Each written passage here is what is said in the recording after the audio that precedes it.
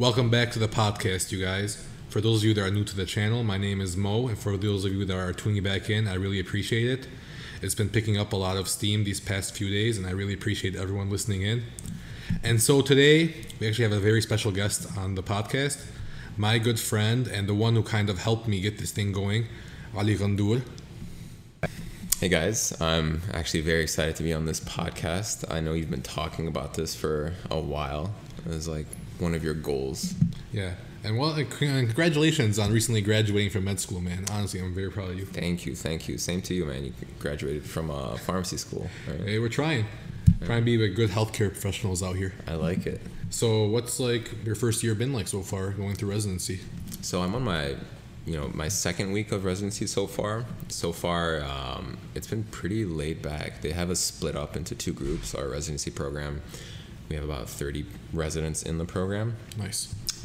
So half of us start on this research month where we're basically working on a couple of research projects, as well as getting lectured at and learning procedures. And the other half are taking care of patients. So this is like the preliminary steps before actually getting into the hospital and really starting? So it's sort of easier way in.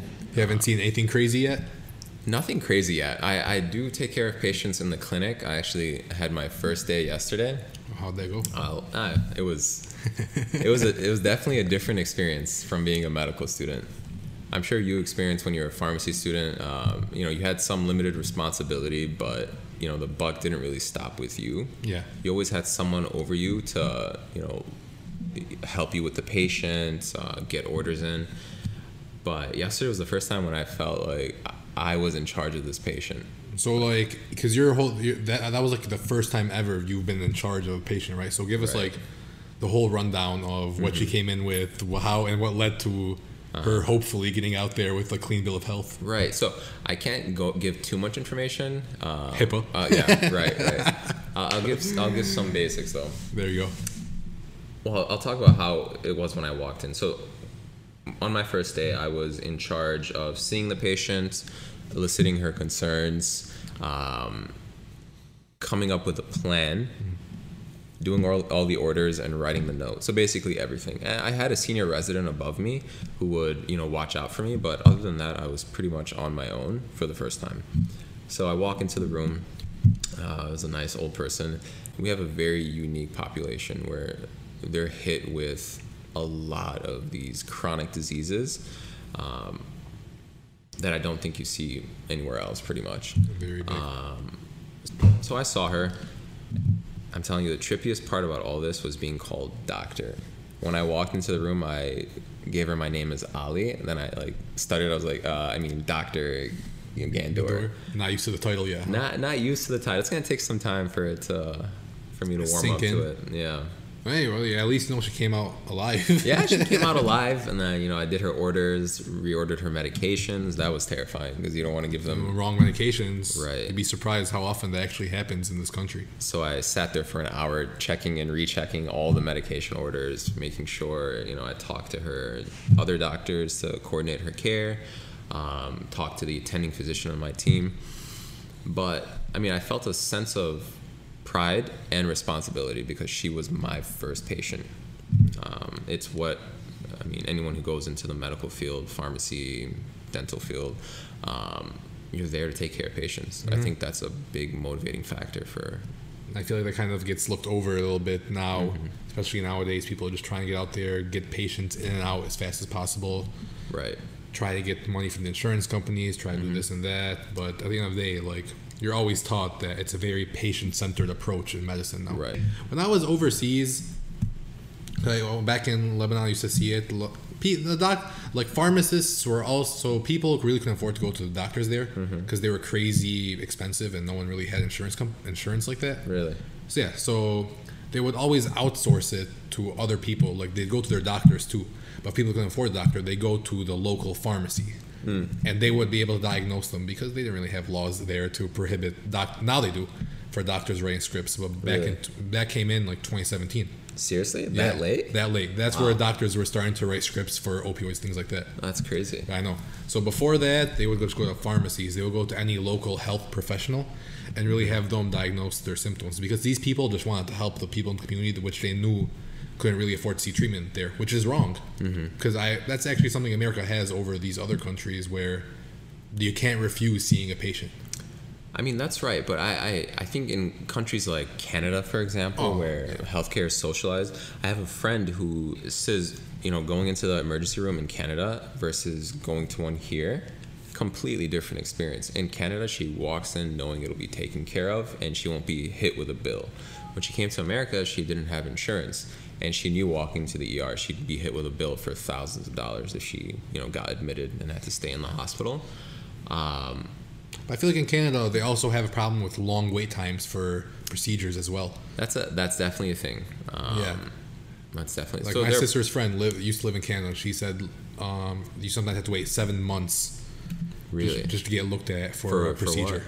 What kind of procedure? Wasn't exactly sure what kind, but she just told me 7 months, and I kind of ran with it. But yeah, that's why I feel like that's like universal healthcare has its good and bad sides to it. And that's one I feel like that's kind of a barrier. Here, it's kind of messed up with the whole payouts and how much it costs, and that is a problem. But if you have something that needs to be done, you can generally get to it right away. And you'll never have to wait 3 months in advance. You can get to it right away if you have the right insurance. If you have the right insurance and you're able to pay for it. That's the big caveat right there. That's the issue. That's the issue right there. If you want to be... I mean, there are places, especially around here in Detroit, there are a lot of free clinics and stuff you can go to if you don't have insurance.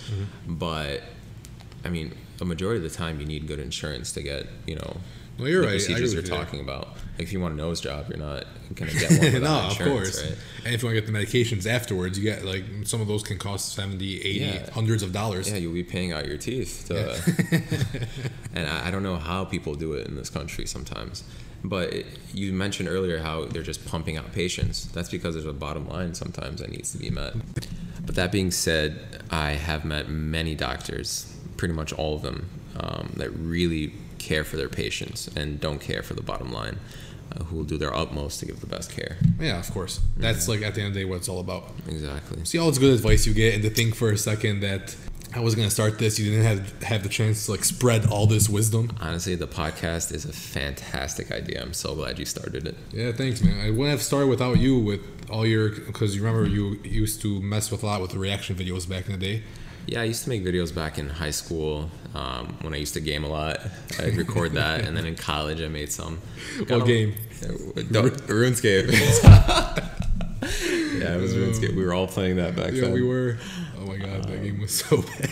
But like, I got millions of views playing that game, and then on my reaction videos in college, I got about 1 million views. I'd say, when you were thinking about how to start up, I think everyone gets this fear. Even I got that fear too. I wanted everything to be perfect when I started. I wanted the best mic, the best camera, the best setup before I started. That's what I kind of was. Like, I went out and bought bought these 2 mics because I had some kind of idea in my head of what I wanted. I was about to buy 3 mics. Damn. I know, and I bought stands. I bought a lot. I bought stands. I bought a 2 terabyte hard drive. I bought all this stuff. Right. And then you just told me you will never be ready until you actually go for it. That's exactly it. So if anyone's thinking of starting anything like this podcast, YouTube channel, just do it. As cliche as it sounds, just picking up your phone and starting to record, or picking up your mic, whatever you have, will suffice. And then over time you build. You don't even need like too expensive equipment, honestly. When I made that channel in college and got over 1 million views, I was recording on my crappy laptop's webcam with the audio. You couldn't even hear us on the audio, but we got tons of subscribers doing that. So anyone can do it. Anyone can do it. I think my mic costs like $50-$60. The software is free. Shout out, free plug-in Audacity if they ever want to. Audacity's clutch. Shout me out. No, but one day we're gonna see your name like Mohammed Shamout sells his podcast to Spotify for like $100 million. Well, I'd sell my soul to Spotify for $100 million. What do you mean? You guys would never see me on this earth anymore. Yeah. Inshallah, it gets to that, bro. Hey, that's the plan, honestly, dude. Yeah. But for now, I just want to have fun with it. Mm-hmm. Just talk with friends and family, honestly. Like, you're one of my closest friends. I really wanted to have you on. My first idea I had was having you on, having more friends on, family later on. whoever wants to come on, please feel free. If you have something to say and want a platform to say it, just let me know. And you don't have to be a pharmacist or a doctor. At least not that I'm aware of. No, you can be. I know yesterday we had Big Al, the pharmacist, on here. Yeah, we did. Last episode when we had Big Al. Yeah, so you can pretty much be whatever you want as long as you have something to say. Like I said, you want a platform to say it on. Please feel free to hit me up and we can just talk between everything and nothing. This is a very catchy title. Very catchy title. You know, I actually had help with the title. I had the original name in mind, but then I talked to this one girl, a friend of mine, and then she actually said, "It's good. Why don't you tweak it? Like something like Between Everything and Nothing." What was it originally? It was the podcast of everything and nothing. Huh. So that one word between, I don't know why, that like sparked something for me. Wow, smart girl. Shout out to Serene. But yeah, so after that, I was like, you know what? I sat there. I'm like, dang, that name is so much better than mine. I was like, screw it, we're gonna change it. I'm glad you started and that you're in. Hopefully, we can see you soon on YouTube vlog channels. I'm starting up my. It's gonna be like a day in the life of a resident type blog or vlog channel. I like it. Yeah, we'll see how that goes. There's gonna be like an episode of Grey's Anatomy. Not as salacious, no. you won't see me in the call rooms. Are you sure? That won't be on camera, at least. No.